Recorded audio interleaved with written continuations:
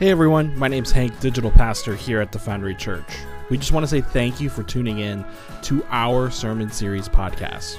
We're in an awesome series now where we are exploring gospel wisdom in a new series that we're calling Uncommon. We really hope that this time blesses you and that you have an awesome time listening in and checking in with us here in Central Florida.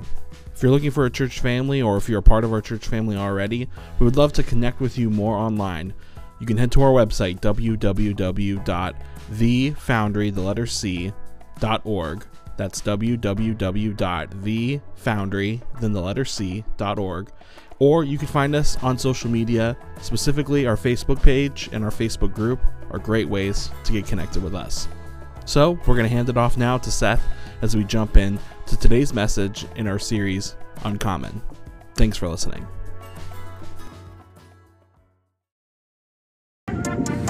Good morning. Welcome to the Foundry. Whether you're joining us in person or in the World Wide Webs, we are so very glad that you're here. My name is Seth, and this is the Foundry, where we are all about a better you and a better world. So we are in week 4 of our series called Uncommon. We've got this week and next week. The week after that, we begin our Christmas series called The Everywhere of Christmas, which I'm really excited about. I hope that you will make plans to be here. Now, last week we talked about something important, I'm sure. The generous landowner, that's what we talked about, and how the generous landowner was giving all the workers the same, and apparently this is what Jesus says the kingdom of heaven is like. So this week we're going to move on. We're going to talk about something that Jesus says in Matthew chapter 12, where he talks about this thing called the sign of Jonah.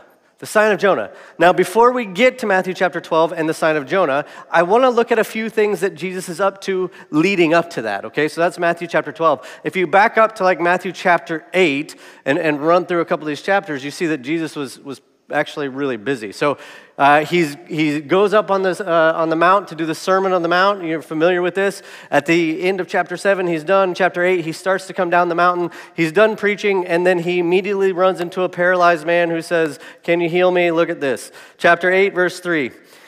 Jesus reached out his hand and touched the man. "I am willing."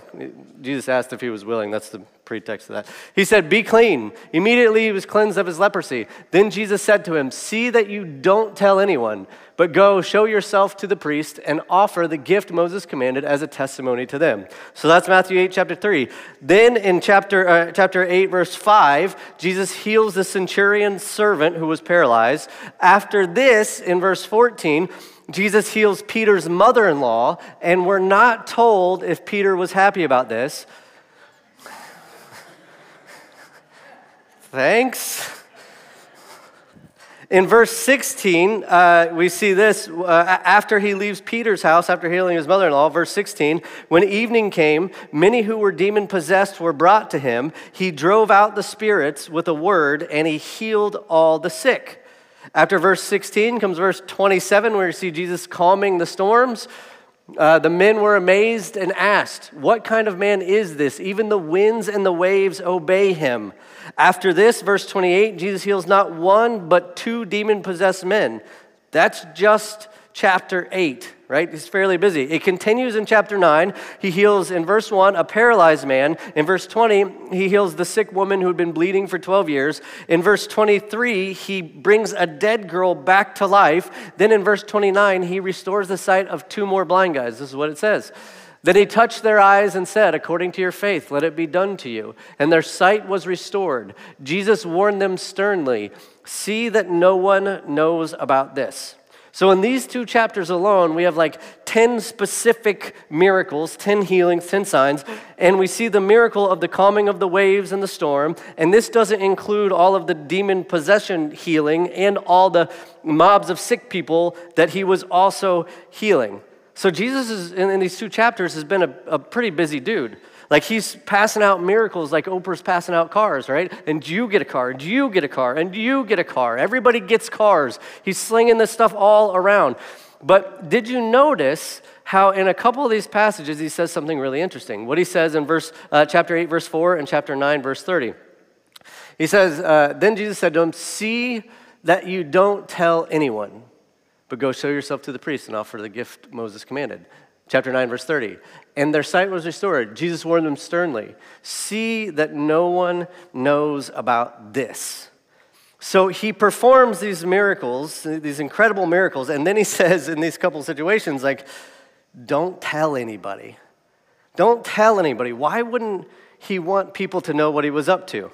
Like, if you're the Son of God and, like, your whole mission is to come and, like, save the world, and you're trying to get people to believe in you so that they can be rescued, so that they can be saved, so that they can be redeemed, and you really do want everyone to be saved and rescued and redeemed, why would you want to keep this a secret? Why wouldn't you want everyone to know about this? This is terrible marketing, right?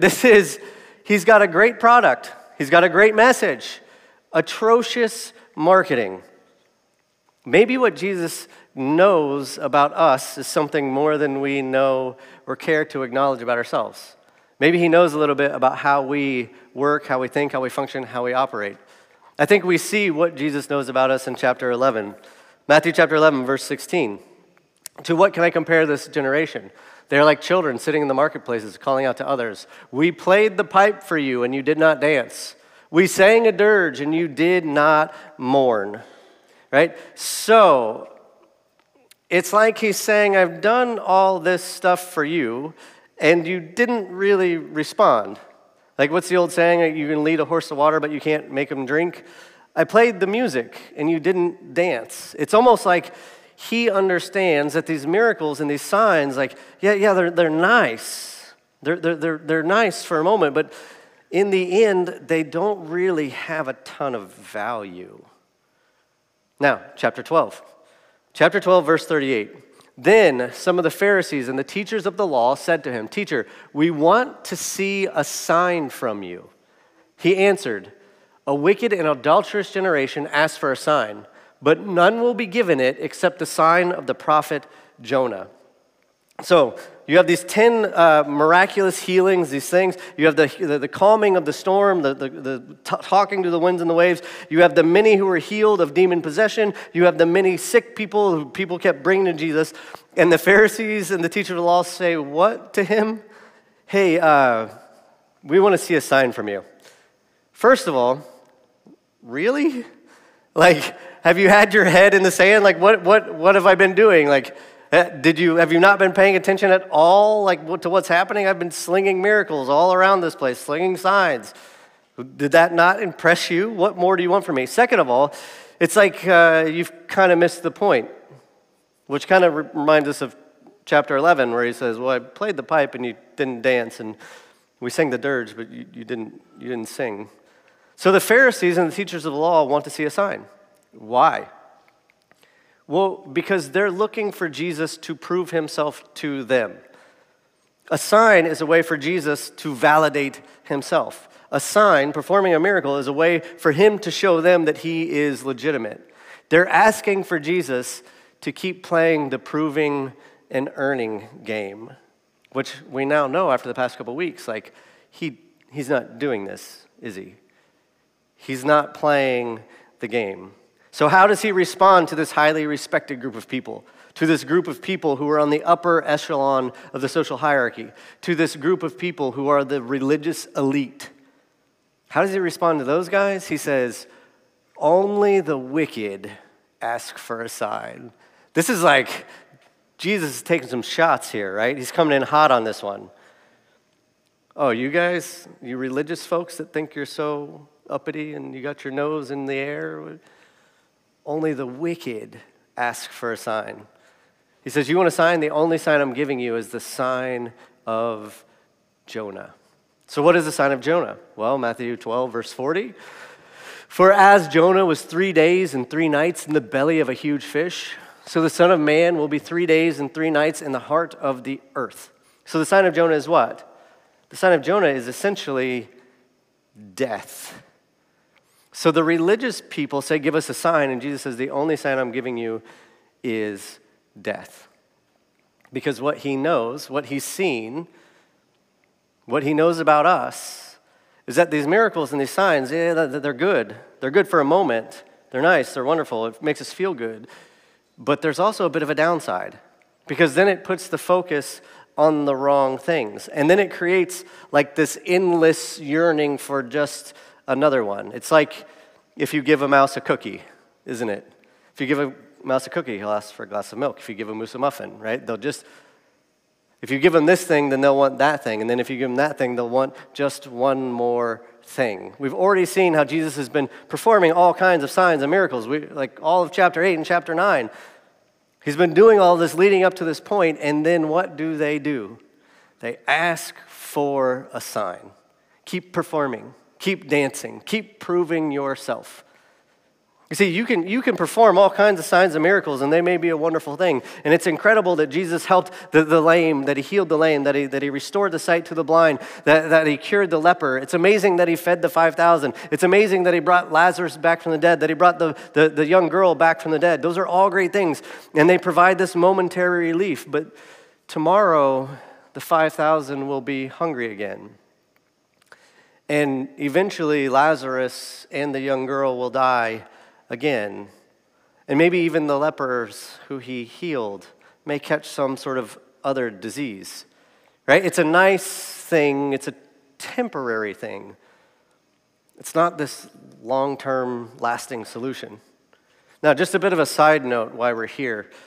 If you've ever found yourself in a position where you're praying for some sort of miracle, where you're praying for some sort of healing, some sort of divine intervention in a particular situation, and you're using your expectation, you're using your expectation that God should fix the situation as a way to validate your faith in some sort of way. Can I lovingly and gently say to you that maybe that's not the best idea? Because the 5,000 that Jesus fed eventually were hungry. Lazarus and the young girl, they eventually died again. So even if God does intervene into the situation, it's really just a temporary fix, right? So don't allow the healing or the not healing in a particular situation to determine your understanding of God's love for you or for them.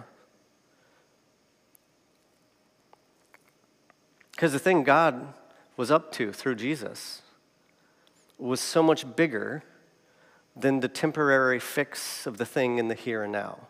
The miracle is nice, but it's really just kind of a Band-Aid, isn't it? Yeah. So, this is also the problem with superheroes. It's a good transition. This is the problem with superheroes, isn't it? If you think about what superheroes do, they do a lot of good, they save a lot of people, they catch a lot of bad guys. But yet there's still always a need for another superhero. Like if Superman was really that super, we wouldn't have needed Batman. Do you know what I'm saying? And think about it. Like if you really think about it, if Superman was really that super, he would have prevented Bruce Wayne's parents from getting murdered in the alley. Which means you wouldn't have Bruce Wayne because then you wouldn't have Batman because Bruce Wayne wouldn't have had this like tragic dark side, and then he wouldn't have this need for revenge. If Superman was really that super, we wouldn't have Batman to begin with. Like superheroes could do a lot, but they can't fix the system that's creating the need for them to continue to fix things, right? This is also a bit like getting a raise or getting a compliment. Two things that we would all love to get, right? Think about it. Money's tight. You get a pay raise. It's awesome. You get this momentary reprieve. You get this temporary fix. Money's not tight anymore, but then what happens? What most people do is they increase their standard of living, and then now all of a sudden money's tight again. Well, it was good while it lasted. We're thinking about getting a compliment, right? You get a compliment, and it's a wonderful thing. But then what about when they don't give you a compliment? It would be like, let's pretend 1 week I gave a good sermon, okay? I know it's a stretch. Well, pretend like 1 week I gave a good sermon, and I walk out, and you say to me, Seth, that was an amazing sermon. Like, you really changed my life. And I'm like, oh, I really appreciate that. Thank you. So, like all this like fake humility. Yeah. And then the next week I get up and I give another sermon, and then we walk out, and then you don't say anything to me. And then I'm like, oh, I guess that one was awful. They just walked out. They didn't even say hi. They didn't even acknowledge. They didn't give me the compliment. They didn't... Right? Like that thing only lasts so long. The signs and miracles Jesus was performing were wonderful, and they're beautiful, and they did an incredible amount of good, but he understood things from a much larger perspective. That was, tomorrow the people will be hungry again. and you'll be right back where you started. So if your worth and value depends on signs and miracles, if you're depending on your performance for your worth, these things, they come and go. They're temporary. Superman saving is temporary. That raise is temporary. That compliment only goes so far, and the next week you'll need another one. He'll have to save again. You'll have to get another raise. If my worth and value stems from the things I do, then I'm going to get wrapped up in trying to keep playing the game, trying to keep earning, and I will never find the peace and security that I'm looking for. It's kind of like when I first started preaching here. I don't know how long it had been, a couple weeks, couple months or something. The people at a TV station called and said, we want to interview you. You know this, Good Life 45, you know them?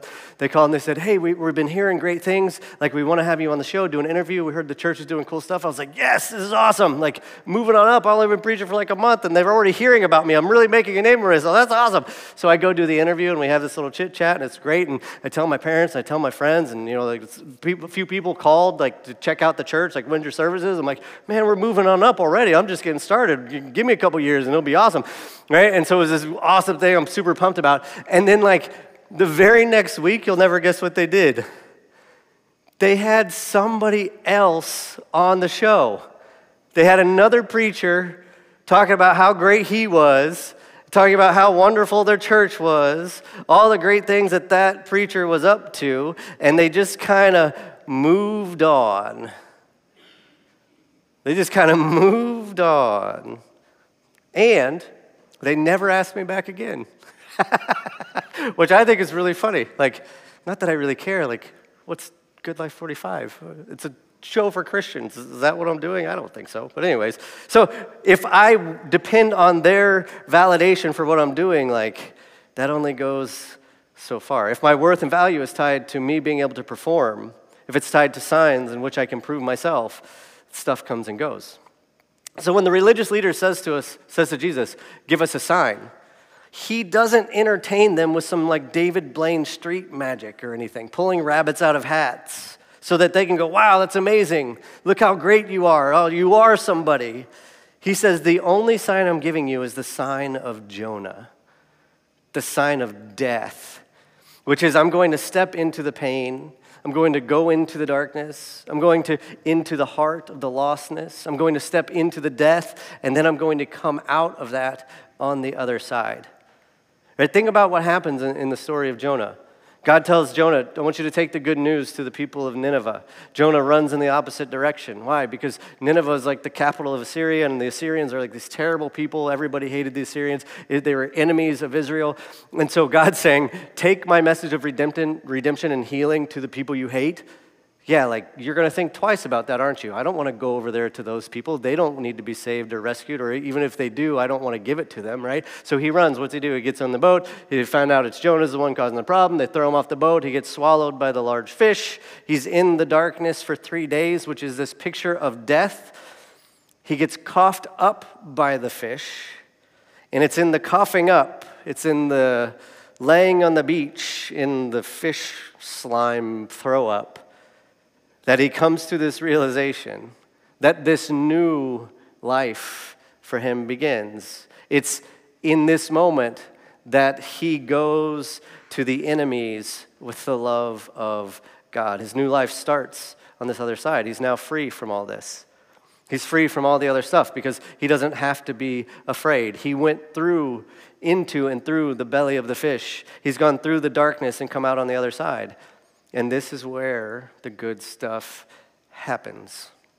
If you think about your life, or think about some of the difficulties you've experienced in your life, some of the darkness you may have faced may be the very thing that changed you for the better. It may be the very thing that has caused you to grow. Think about some of the dark times for you. You know, when I think about my relationship with my wife, I know we've been through ups and downs. We've been through some tough situations, some of which like we both understood as a tough situation, some of which I was just the tough situation. I remember when we were in Nashville, I didn't realize it, but I guess I was in a bit of a funk. It was like 10, 12 years ago, something like that. And I look back in that time and just think, oh, it was just a time. My wife looks back in that time, she's like, man, that was really tough for us. And I was like, oh, I didn't realize I was the tough situation. But it's these things, these ups and downs, these difficulties that we've gone through together that I think have made us stronger, that have helped us grow in our relationship, right? Think about... like when I think about even being here at the church several years ago, I was going through some dark times. It wasn't fun. It wasn't easy. But that time did a whole lot of molding and shaping of me. That time helped to shape and mold how I think of God, how I view the Bible, how I understand and approach my faith. You know, when I think about all the crazy trail running I've been doing the past couple years, I've realized a few things. Is that the further you run, the harder it gets. It's an epiphany. It's an epiphany. You're welcome for that one if you didn't know it. The further you run, the harder it gets. But I've noticed that all these races kind of have the same kind of flow through them. They have this trajectory, this arch, this path that they kind of take. You begin the race. It's really exciting. There's a lot of anticipation and excitement. Then you get into the race a little bit, and you get into a bit of a rhythm, right, and a pattern. And you're just kind of doing your thing, and you're going a couple hours into this. But you go a couple more hours into this stuff, and then all of a sudden that anticipation, excitement wears off, and that thing, that rhythm that you're getting into kind of becomes a burden, and it becomes a bit difficult. And then eventually you get to the am I going to die part of the race.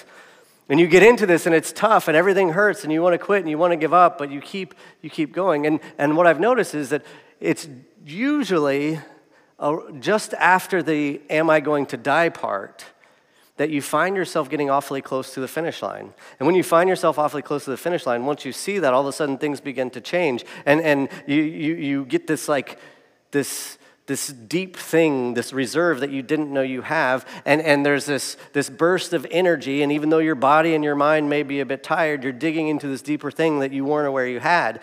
And so you charge the finish line with all that you've got, and you step across that finish line, there's this flood of emotions of excitement and joy and laughter and tears. There's something very life-giving when you know you've gone through the difficulty and come out the other side. You have this new perspective on the whole thing. That thing that was so difficult, that I wanted to die part, that darkness, that in the belly of the whale part, those are the things that make crossing the finish line all the more sweet. There's a great line that I've learned in the running community, a little phrase that people use. They say, embrace the suck. Embrace the suck, which is a great line, right? They make bumper stickers and stuff. They make t-shirts out. Embrace the suck. Isn't this is the sign of Jonah, isn't it?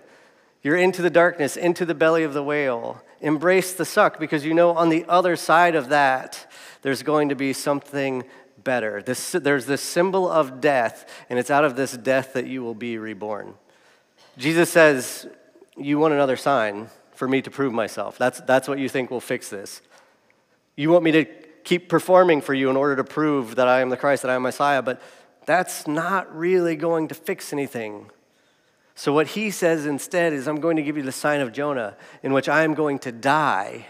And when I die, I'm dying to all of that. I'm dying to the whole system that needed signs to prove value in the first place. So you have this incredible example of gospel wisdom, this Christ wisdom, this Christ crucified message, and yet we are so very deeply tied to the wisdom of this world, so deeply tied to the need to rank and label. We're so tied to this that even within the church, like what happens a lot of times is religion takes this idea of the sign of Jonah, and we say, oh, yeah, sign of Jonah means Jesus died on the cross for your sins, he was buried, raised 3 days later, so you've got to believe that. And you either believe that or you don't, which means you're either in or you're out, which then essentially becomes just another way to label things, isn't it? But what Jesus is doing here, he's not inviting us to a different way to rank and label things. He's not inviting us to a different way to keep score. He's inviting us into this whole new way of living. The sign of Jonah is the entrance. It's the doorway to this deeper truth of the universe, this deeper pattern of the created order, which is death, burial, and resurrection. You ever heard that little phrase where it says, whoever wants to lose Whoever wants to save his life will lose it. Whoever wants to lose his life will save it. When you take this idea of the sign of Jonah and you boil it down to, do you believe this happened or do you not? You're making this cognitive decision. You're keeping the whole thing, the whole idea of faith in your brain, in the level of the mind. Do you or don't you? And then based on what you think up here, you're either in or out. But what the sign of Jonah is saying is like, this isn't a litmus test for your mind about what you believe. He's inviting us to align ourselves with this pattern that's found within the entirety of the created order, a pattern that Jesus Christ himself acted out through his death, burial, and resurrection. This pattern that is all around us everywhere. Right? In the universe, like above our heads, the heavens, if you will, you have these stars, and the stars are born, and they live for a long time, and then eventually they die, and they explode into a bunch of little pieces, and then all those little pieces become the very things that new stars are born out of. There is death, and then there is new life. On the earth, we have this little thing, at least in other places, not so much in Florida, they're called seasons, where you have spring and then summer and then fall and then winter. What happens in spring, there is new life. In summer, things are growing. In the fall, they begin to die. In winter, there is death. And then what comes after death? In winter, spring, and new life. There is death and there is new life. In my garden, I plant seeds. The plants grow. They provide food for us. Eventually, they produce more seeds themselves. The plants die. Those seeds fall into the ground, and they begin to produce new plants. There is death, and then there is new life. Even within your body, around 300 million cells die within your body every minute. And 300 million cells are then replaced in your body every minute. So this thing is dying, and then out of that death comes this new life. So whether you're talking about stars, seasons, gardens, your body, Jesus on the cross, the pattern is death and resurrection. This is how the whole thing works. This is also part of the importance of baptism. You were taken under the water. The old self dies. You were brought up out of this watery grave to new life. Even our practices align with this pattern of the created order. It's death and resurrection. To enter into the sign of Jonah is to align yourself with God's intended reality, to align yourself with how the whole universe operates. In order for something new to explode into existence, the old must die. New life comes from the death of the old. The Pharisees say, give us a sign. Prove yourself, validate yourself, earn your status. And Jesus is like, yeah, I'm not really doing that. I'm not playing that game. The only sign I'm going to give you is the sign of Jonah. The only thing I'm going to show you is that it's in the dying to all of that new life can be found. You know, and think about it. We know this. We know this whether we know this or not. You already know this. This is like why we do New Year's resolutions. What's the basis of New Year's resolution? It's all about change, right? It's all about making a difference, making something change in your life. I've been living this particular way for this past year. I've been eating this way. I've been using my living these relationships this way. I've been not taking care of my physical self this particular way for the past year, and it's not really working. I've noticed some problems with this. I want to make some changes. I need to do something new. How I was doing it wasn't that great, so what do? I have to kill off the old ways so that new habits and patterns can begin to form, so that they have room to grow. I have to die to eating the junk food late at night so that I can lose a few extra pounds. I have to die to sitting around and not doing much so I can start to move and be more active, so I can have a new sense of health, so that my lungs and my heart and my body is feeling better. I have to die to putting my needs over the needs of my spouse or my partner or my whoever, so that I can cultivate a deeper relationship with the person that I love. Or even with how we think. We all, over the course of time, develop these patterns of thought, how we see, how we view the world. We have these default systems that we cling to. So when something happens in our life, whether it's big or small, we automatically default to this particular pattern of thinking, right? Maybe you only see the negative. Maybe you only see the worst. Maybe you're jumping to conclusions. Maybe you're making some large assumptions about somebody and how they operate, whatever. So anytime you come across this, you immediately go right to these particular patterns. A while back, I was talking with a guy And we were talking about the new Spider-Man with the redhead kid, whatever his name is. And we were talking about it. I said, yeah, I liked it. It's pretty good. I like the new kid. He's pretty great, whatever. And he said, yeah, it's pretty good. He goes, but did you see these classrooms? And I said, what? What do you mean, did I see his classrooms? Well, did you see the kids that were in his classrooms? I guess, what do you mean? He's like, well, there was all different kinds of kids. I was like, yeah. He's like, well, there was black kids and Oriental kids and mixed kids and white kids and like all this stuff. And I was like, yeah, okay. He's like, well, don't you see? I'm like, obviously not. You're going to have to tell me what it is you're getting at here. And he's like, well, this is the Hollywood liberals' way of tricking the country into thinking all of the country is like this. And I was like, wait a second, what? That's what you got from the 3 seconds of a scene in a classroom? That's what you picked up out of that? But he's got his perception. He's got his perspective. He's got his mind made up, and so he sees that and immediately knows that those people are the problem. And I said, well, but they're in New York, right? Have you ever been to New York? It's a really diverse place. It could just be a picture of New York, right? But we all have these things. We all have these particular patterns and these ways of seeing the world and these default responses. And a lot of times, these patterns, these thought patterns are the very thing that's trapping us. That's keeping us from seeing the bigger, better picture that Christ has invited us into. The invitation is to die to all of that so that a new way of thinking, a new way of seeing the world, a kingdom way of seeing the world can be reborn. Doesn't Paul say in the book of Romans, do not be conformed to the patterns of this world, but be transformed by the renewing of your mind. Yeah, maybe it's not just behavioral. Maybe it's mental as well. Be transformed by the renewing of your mind so that you can break out of this pattern, put that to death, so that you can begin to live with a kingdom mindset, so that you can experience this rebirth, this new life, this whole new way of seeing the world. And here's what's the thing about the sign of Jonah and stepping into the darkness and stepping into the death and aligning ourselves with the pattern of the created order. What makes this so difficult is that this isn't like a one-time thing. Right? It's not, I was baptized and so I died to that and now I'm better and things are great. This is like a continual process. With the seasons, the death comes every year, doesn't it? And it's in that death that leads to spring that is new life. Jesus himself says, take up your cross daily. This is an ongoing process. Your cells, 300 million every minute, are dying and then being replaced, which if you figure we just talked for 30 minutes or so since I've been up here, 30 times 3 million, it's 9 trillion times. There has been death and new life that's happened in each of us. This is an ongoing process, but it's a process that continually leads to new life. The Pharisees say, give us a sign. Jesus says, the only sign I'll give you is the sign of Jonah. It's the sign of death. And it's out of this death that new life is found. It's your death that actually saves you. It's your death that actually brings life.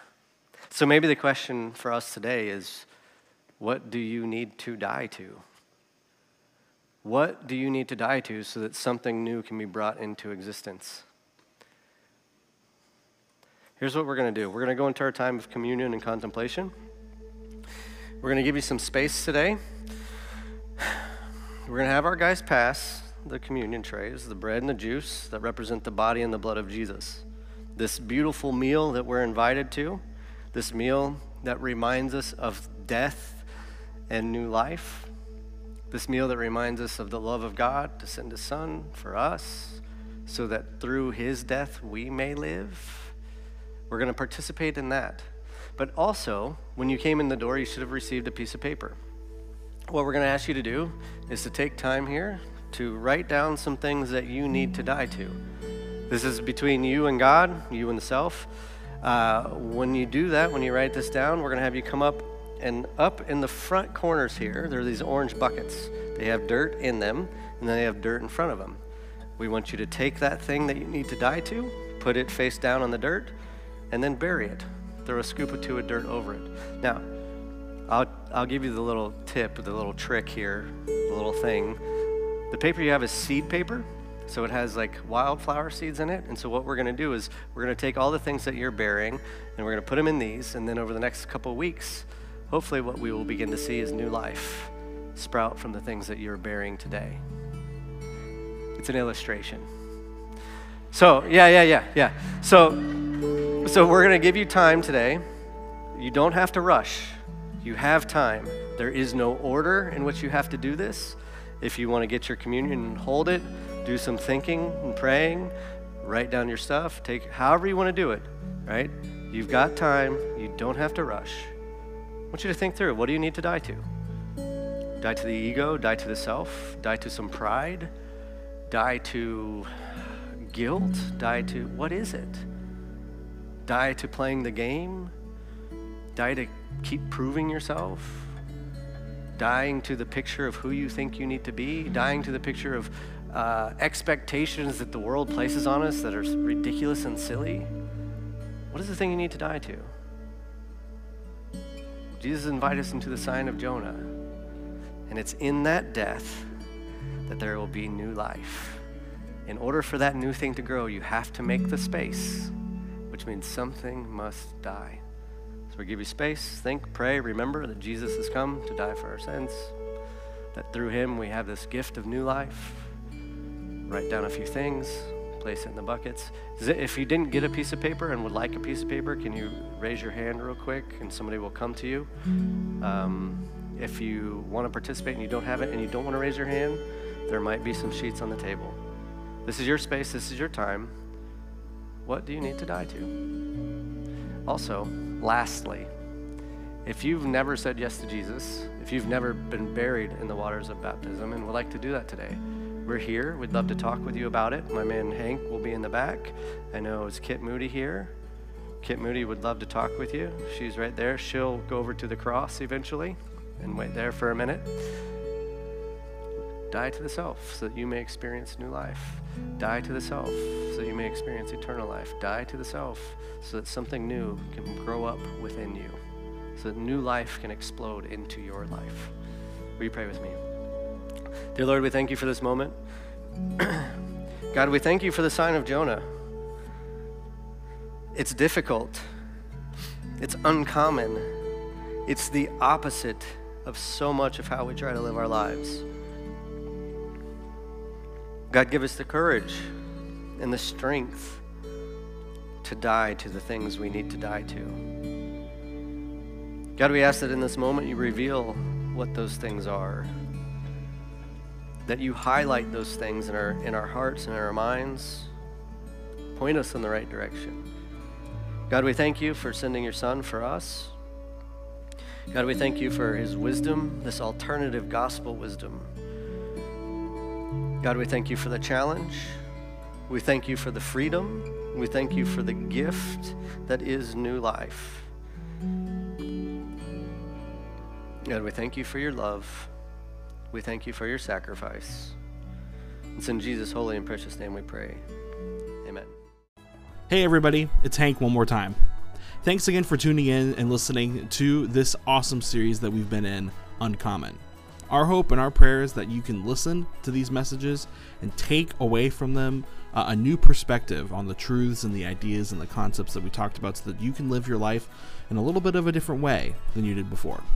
We really are glad to have so many of you who participate and engage with us in our online platforms and through our online messages. Again, if you want to learn more about us and who we are as a church, and you want to learn more about what it means to reclaim God's intended reality for your life and creating a better you and a better world, head to our website. That's www.thefoundry.org.